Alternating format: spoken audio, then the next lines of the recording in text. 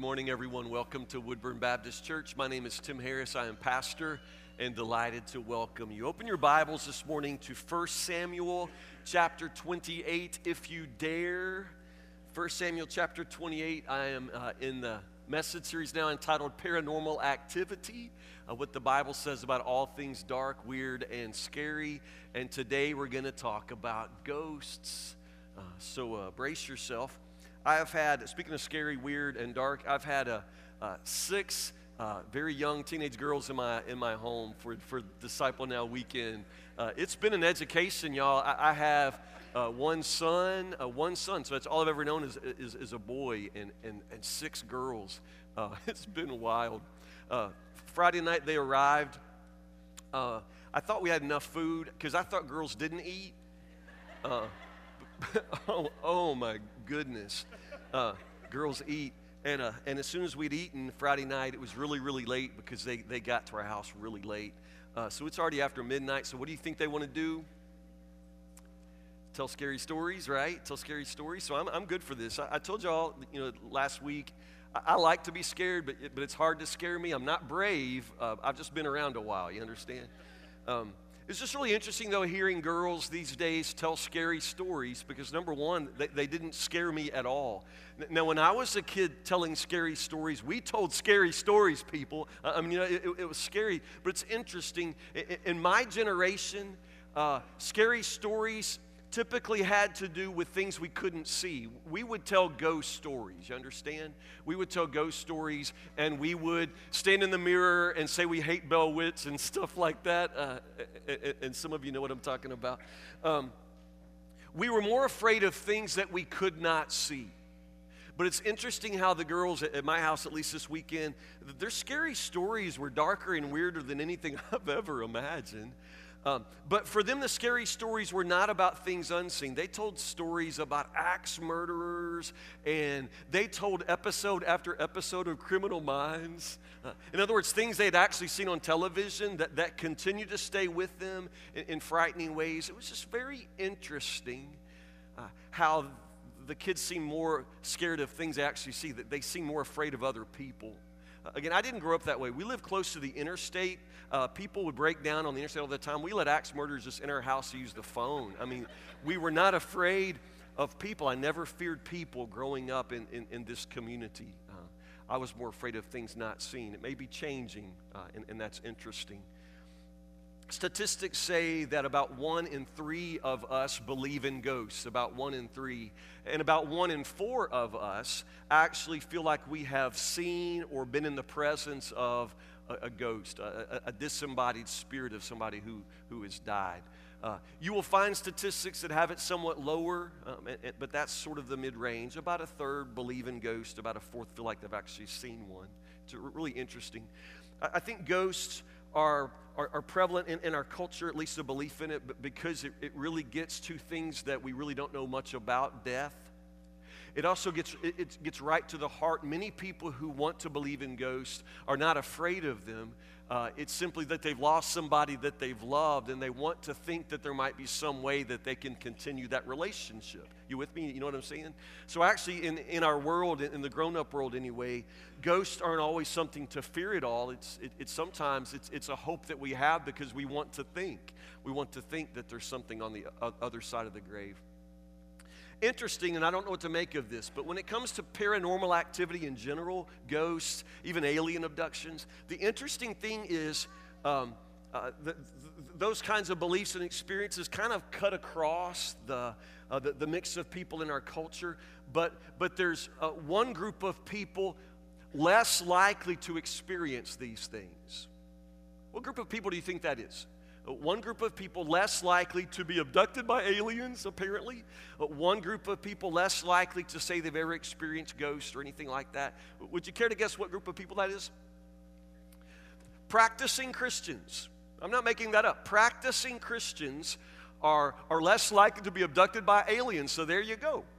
There you go. One less thing for you ever have to worry about. Yeah, it's really interesting how a person whose faith is really anchored in Christ, a person who is devoted to Scripture, a person who attends church regularly, rarely has these sorts of experiences. The people most likely to say that they feel like they've seen ghosts and been in the presence of ghosts are those who do not attend church regularly.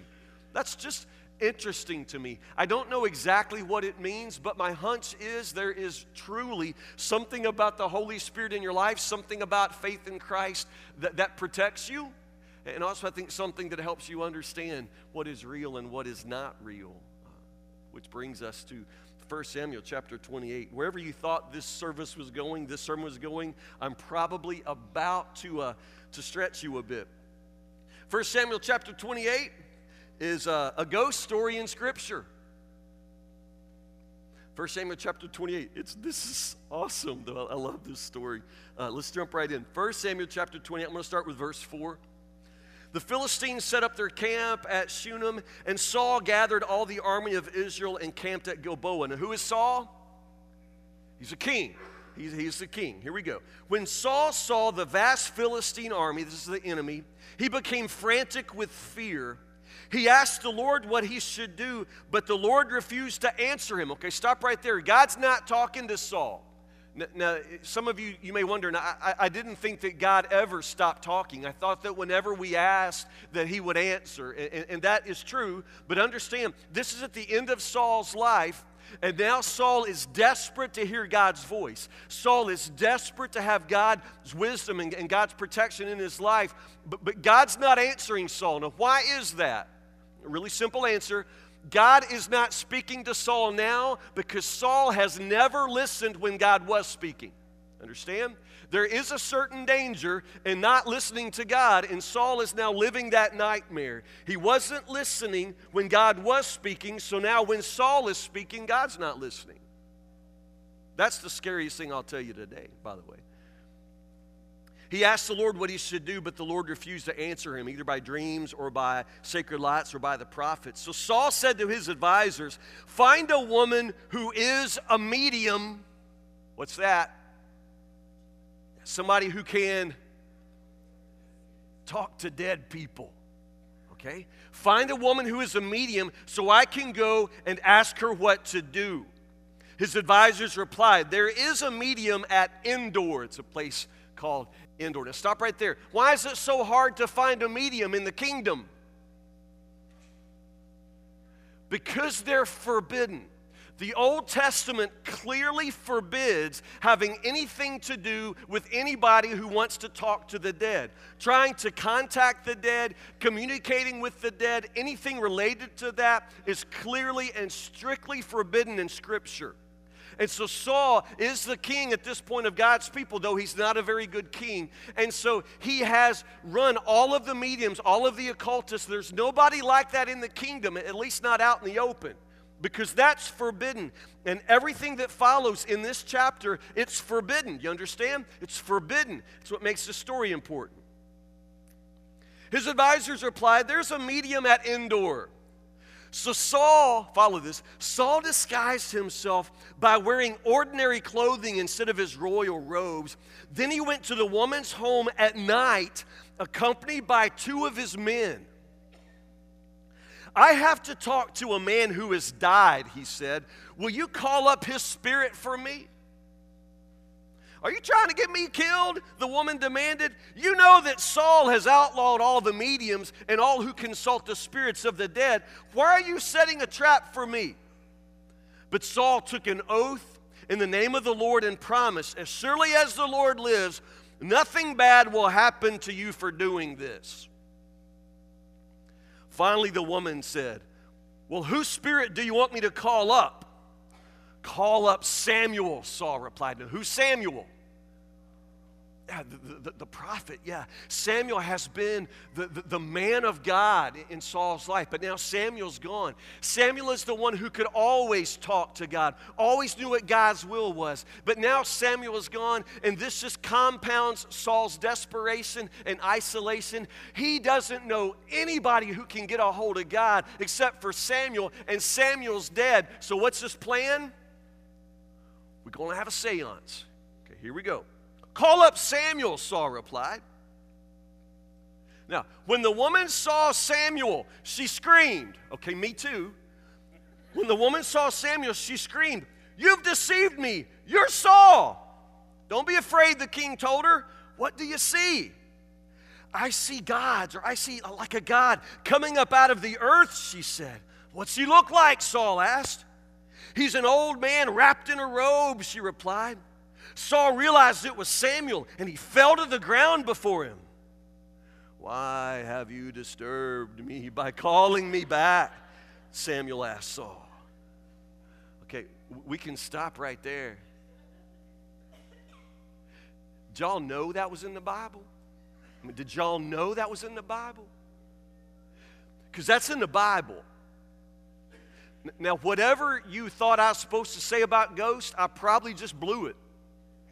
Because that's in the Bible. That's in the Bible. Saul the king wants to talk to Samuel, who is dead.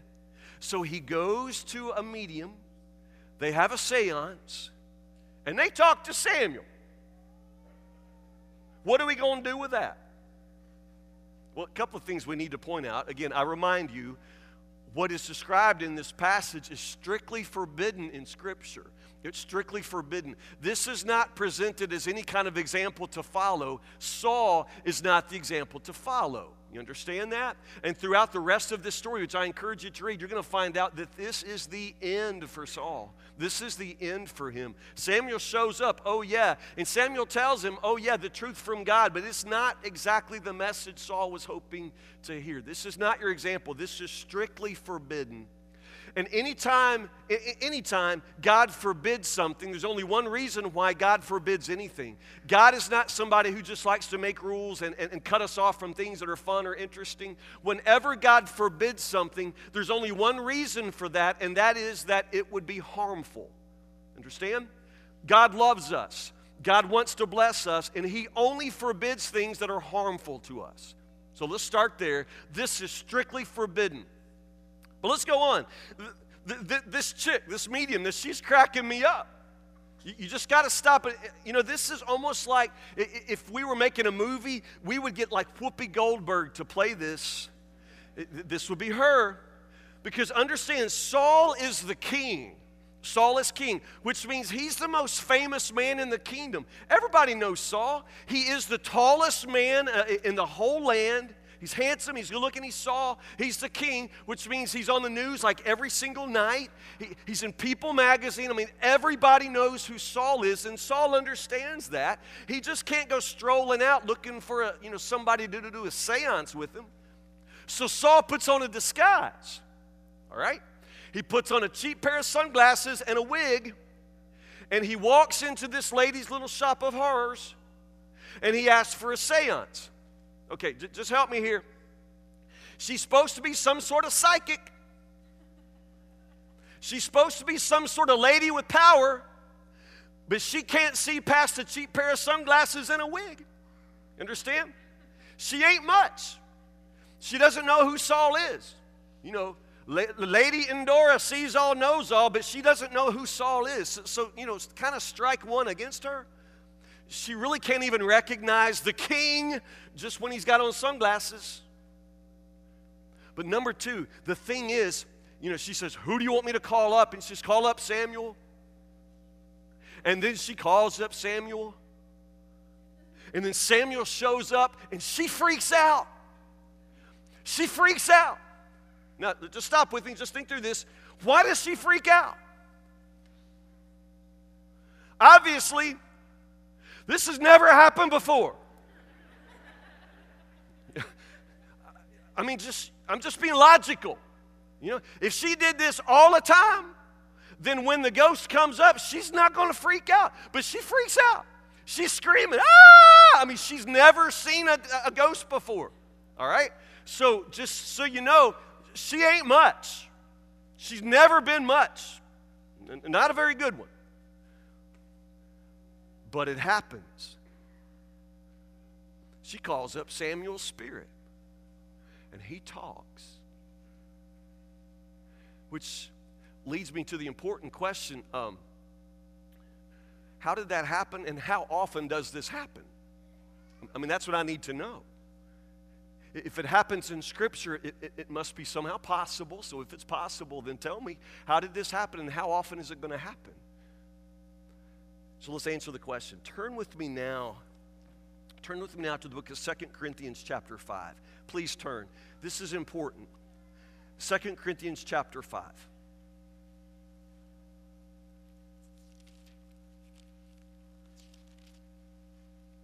2 Corinthians chapter 5.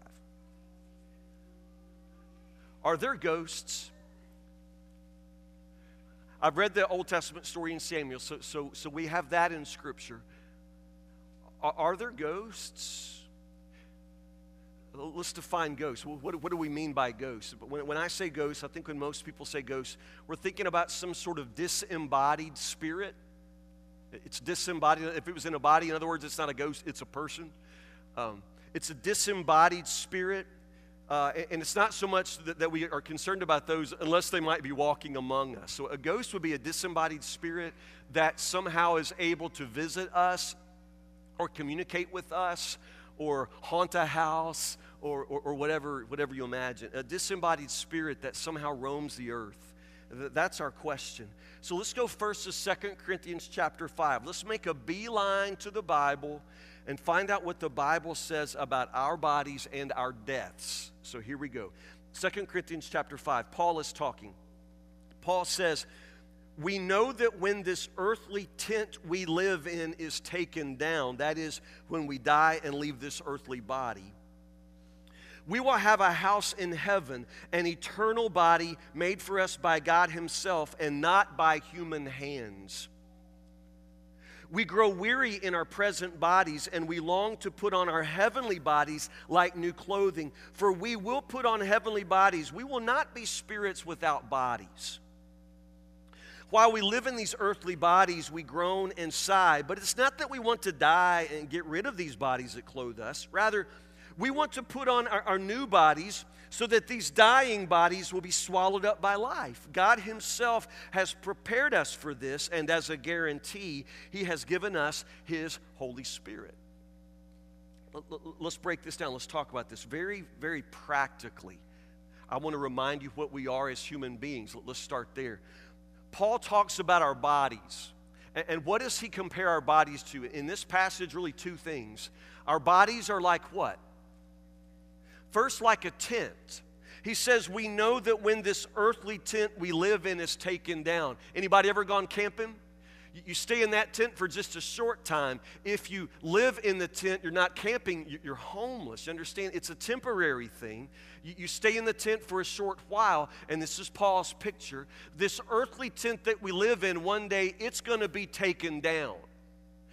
So Paul speaks of our existence as human beings as somehow like living inside of a tent, and this body is a tent. Later in the passage, he talks about it in terms of clothes. It's like this body is a suit of clothes that I'm wearing. So for Paul, and in Scripture, you need to understand that human existence is embodied. In other words, we have bodies. In Paul's day, in the ancient Greek civilization, for example, they really didn't care for bodies. And so often in Greek religions, they imagine somehow being free of the body. They considered the body to be wicked and dirty. And understand, in Scripture, that's not the way bodies are presented. We live in this body, but there's nothing necessarily in itself wrong with being in a body. That's why Paul says that even in heaven, we're still going to have bodies. We are intended to be inside bodies. This is part of Paul's point here. We have bodies. So I am a body, a physical, biochemical body, but I'm also, you could say, I live inside this body, which is kind of strange, but I inhabit this body. So when I say I inhabit the body, what am I talking about? Well, again, for Scripture, we're talking about your spirit, your soul. I am a soul inside a body. God breathed inside the man Adam, the Scripture says in Genesis, and he became a living soul. So you must understand, there is this body, this outward part of me that you can see, the part of me that interacts with the physical world, the physical body. But also there's this inner person, my soul, my spirit. And that's the inner man, the inner woman. You can't see my soul, you can't see my spirit, but because it truly is spiritual. It's not physical. It's not biochemical. You're never going to see the soul show up in any kind of scientific study or experiment. You're never going to take a picture of it with an MRI. Do you understand? It's just not physical. It's not a part of the physical universe. It's spiritual. It's my soul. It's the inner person. So understand, as we talked about a little bit last week, we are these souls that are embodied. We are embodied spirits. And it's not just that I have a soul, that I have a spirit. I am intended to be inhabited by God's Holy Spirit. And Paul talks about that here too. It's not just that this body is a tent for my soul, for my spirit. This body is also intended to be a temple for God's Holy Spirit, who comes also and inhabits me when I invite Him. You understand? So human existence is about being embodied. We are embodied spirits. And Paul makes a very important point here to make you understand that although you can talk about me in these parts, you can talk about my soul and my spirit and my body, you really can't dissect me like that. Those are parts of a whole, and I am all of these things. And none of these were intended to exist without the others. In other words, if you take the soul out of this body's no longer alive. You can't even say it's me anymore. This body was never intended to exist, to function without housing my soul, my spirit. You can say the same thing in a way about our soul and spirit, however. We were never intended to be disembodied spirits. This is what Paul says. We're not created to be spirits without bodies. So even in heaven, even after we die, understand, when we live forever in eternity in God's presence, we're going to have bodies again, glorious bodies, heavenly bodies. Okay, so y'all with me? So here's the question. When do I get that heavenly body? When do I get that glorified body, that body that will allow me to interact in God's presence in all eternity in heaven? When do I get my heavenly body? Now, the sad truth is, I could die right now before your eyes, before this sermon is over. I could die. I really could. So when I die, all of my bodily functions just cease, and I'm going to collapse on the floor. You'll call the paramedics. You'll probably vacuum really good by next Sunday. But I will be dead. This body will be buried somewhere. We haven't made that decision yet, honey, have we? It'll be buried somewhere. But what about my soul, my spirit? Paul says it's never intended to be a spirit without a body. When will I get my heavenly body? Well, according to what Paul says in Thessalonians, we all get our heavenly bodies at the same time. No, when is that time? On the very last day, when the trumpet sounds, Scripture says, when Jesus returns, we're all going to be caught up together, and the dead will be raised, Scripture says, and we all get glorified bodies at the very same time on the last day. So, if I were to die today, in that time between when I die and when Christ returns and we all get glorified bodies together, in that time in between, I kind of will be a disembodied spirit. This is what Paul teaches. I will be conscious and aware in God's presence, but it's not going to be a kind of embodied existence. It's just a very short time. It's a time of waiting. It's a temporary period. And in that intermediate state, we won't have our spirit bodies. We won't have our glorified bodies. I will kind of be a soul, a spirit, waiting for my new body. If you follow what the Scripture says about Jesus' resurrection, Jesus is the only fully resurrected body at this point. Jesus was raised from the dead. Jesus does have His glorified body, His resurrected body, and we will have the same kind of body that He has. So if you want to know what it's going to be like in heaven, what kind of body we're going to have, just study Jesus. We'll have His kind of glorified body. But we don't get it immediately when we die. We get it on the last day. So in this intermediate period, you with me? Y'all with me? In this intermediate period, we will kind of be disembodied spirits. Are y'all getting worried about where this sermon seems to be leading? Is it worrying you yet? Because in that intermediate period, we really are kind of disembodied spirits. I'm not saying we're ghosts, but we're not fully human. We're not fully transformed yet. We're sort of in an intermediate state, awaiting the resurrection of everyone else. Okay, so what does this mean? What does this mean? Are there disembodied spirits who roam the earth? That's our question now. If people who die really do leave their bodies and their souls are without a body, then is it possible for them to roam the earth? Can they come back? Can you talk to them? Can they contact us? Do they roam? Do they haunt? Let's answer it. Go to Revelation chapter 1, verse 18. Revelation chapter 1, verse 18.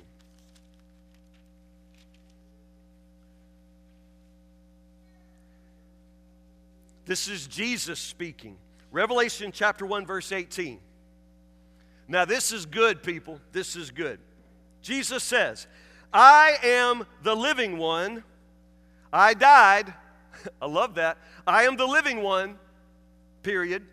I died, comma, but look, I am alive forever and ever. That's good.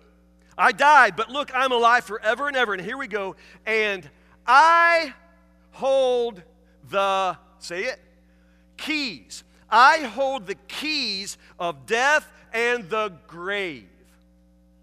Jesus says, look, I am alive. I died, but I'm alive forever and ever, and I hold the keys to death and the grave.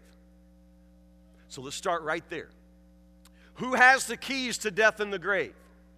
Jesus. Jesus. He is the only one who has died and been resurrected. He holds the keys. That means that Jesus has the grave, he has death under lock. And he's in control. He controls who comes in and he controls who goes out. Jesus holds the keys to death and the grave. Now we're going to start right there. When I die, when you die, I experience death and the grave. And who holds the keys to that? Jesus. Jesus does. Jesus holds the keys. One of the problems that you will face when you talk to people who believe in ghosts, or one of the issues, the theological issues when you watch the movies about ghosts, is there's always this sort of assumption that the one who died is sort of stuck in between. You know what I mean? It's like they got trapped. They didn't go toward the light. You understand? Or somehow they missed the bus. And so they're sort of stuck, in your grandma's house.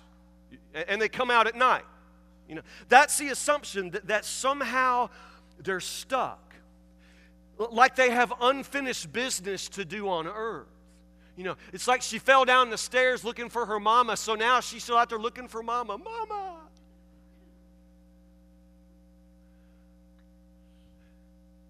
The alarming and false assumption there is that when any one of us would die, Jesus wouldn't know. Do you understand me? Nobody misses the bus. Nobody gets stuck in between. Nobody gets to do unfinished business after they die. When you die, this life is over, and you leave this world. And Jesus sees to that. He holds the keys to death and the grave. Now, there are two instances in Scripture, two instances when disembodied spirits were allowed to come back to the earth and visit. Okay? The first one we read together in Samuel, and that's a really awesome story, and it's weird, but it also is not something that's going to happen very often. It's only going to happen when God lets it happen, and then only for His purpose. You understand? And there was a purpose in letting Samuel come back, so God allowed that. But that's not normative. That's not what you should expect. You with me? The other time that disembodied spirits actually came to the earth and interacted was in the New Testament. What story?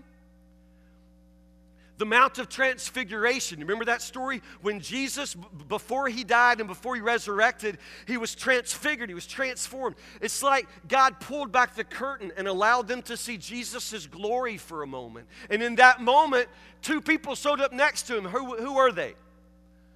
Moses and Elijah. And I remind you, they were dead, but they were alive. Moses and Elijah came and stood next to Christ. Now, as far as I can know, as far as I've read Scripture, those are the only instances when disembodied spirits have come back. Those were in Scripture, and those were for God's very specific purposes. So we can't say it's impossible because it's happened, but it doesn't happen often. And I don't know that it'll ever happen again.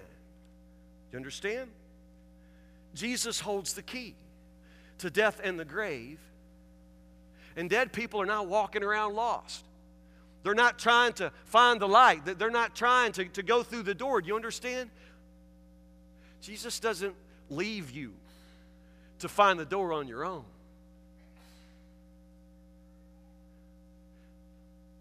Don't you understand? We were talking last message about creation and what God has created. So let me start there. In all of creation, that there are spiritual beings that God created in glory for His own service and for His pleasure. And we typically call those angels. And some of the angels rebelled, and we call those demons. And some of those spirit beings do, of course, sometimes interact with us on the earth. It's strange, but demons are real. And then there's human beings, and we've talked about that, how we are souls and bodies, but how when we die, our soul goes into God's presence. He takes us either heaven or hell, wherever we go. There's no finding your own way. He takes us. So let me just say this. If you encounter any kind of spirit being on the earth, even if it looks like your grandma or John Quincy Adams, it's not your grandma or John Quincy Adams. If your grandma died, she's not coming back. Not like that. You understand? If we encounter spirit beings on the earth, and understand that those would be demons or possibly angels from God, but since the Holy Spirit now has been sent, there's not a lot of use for angels to deliver messages to us. If we encounter spirit beings, it's not ghosts. Not ghosts. But what I really want you to understand is what happens when we die. Because when it comes to all of our discussions about ghosts, isn't really death what our questions are about?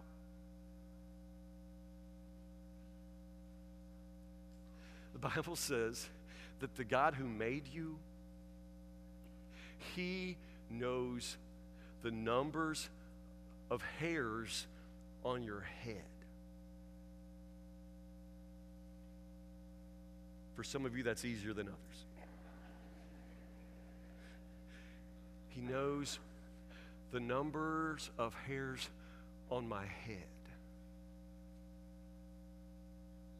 The Bible also says that He knows every time a sparrow falls. I mean, this is the way God loves His creation.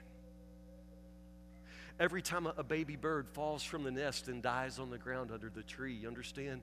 God attends that funeral.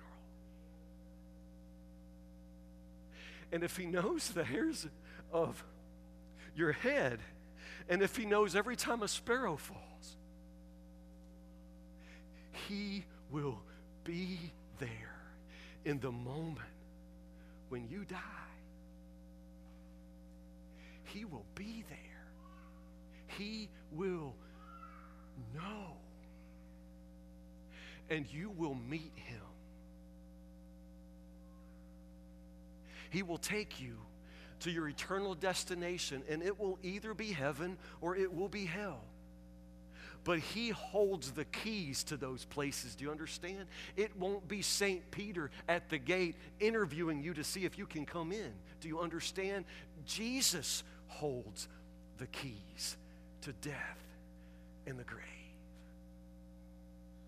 He knows you, he loves you, and he will attend your death.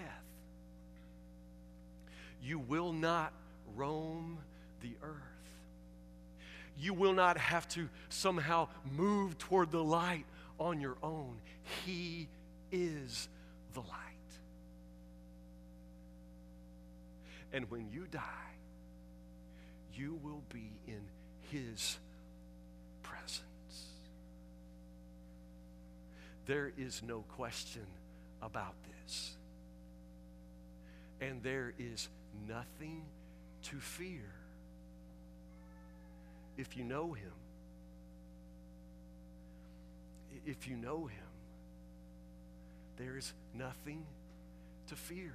And if you don't know him, I'm pleased to tell you, he knows you. And he invites you. He invites you to invite him into your life, into your heart. Invites you to allow your body to be the temple of his Holy Spirit.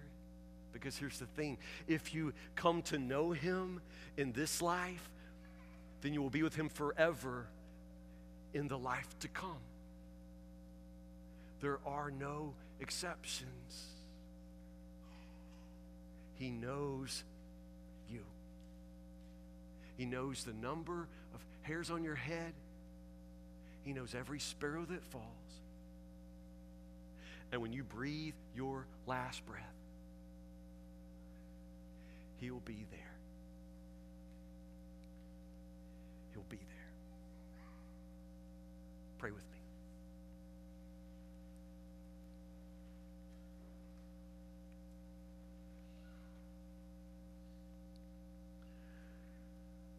Oh God, in life there are such mysteries, and there are things that we cannot see and things that we sometimes feel like we can't know.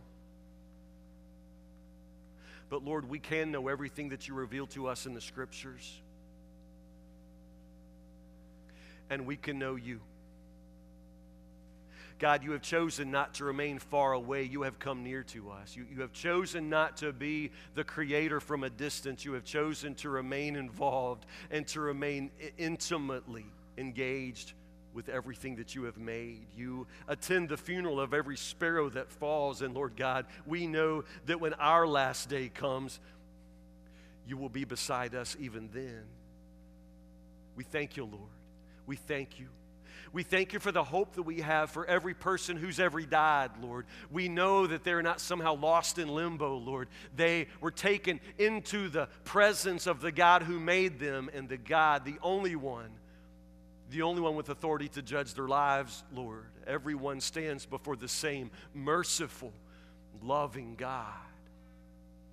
Lord Jesus, we thank you for the hope that we have for those whom we have loved and whom we have buried.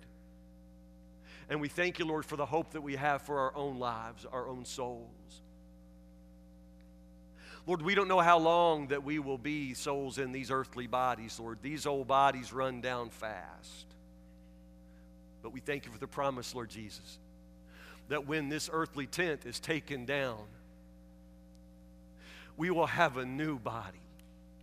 Not physical, not made by human hands, a new body. Created and formed by you, oh God, by your own hand. We thank you that for the promise, Lord, that in life and in death, you are the shepherd and commander of our souls. So, Lord Jesus, let all of us together today trust you with our souls. Put our souls into your hands, Lord, on this side, in this life, so that we can know that we know that we know that our souls will be in your hands in the life to come. We pray these things in the name of Jesus, who was dead, but who now lives, and who alone has the keys to death and the grave. We pray in his name.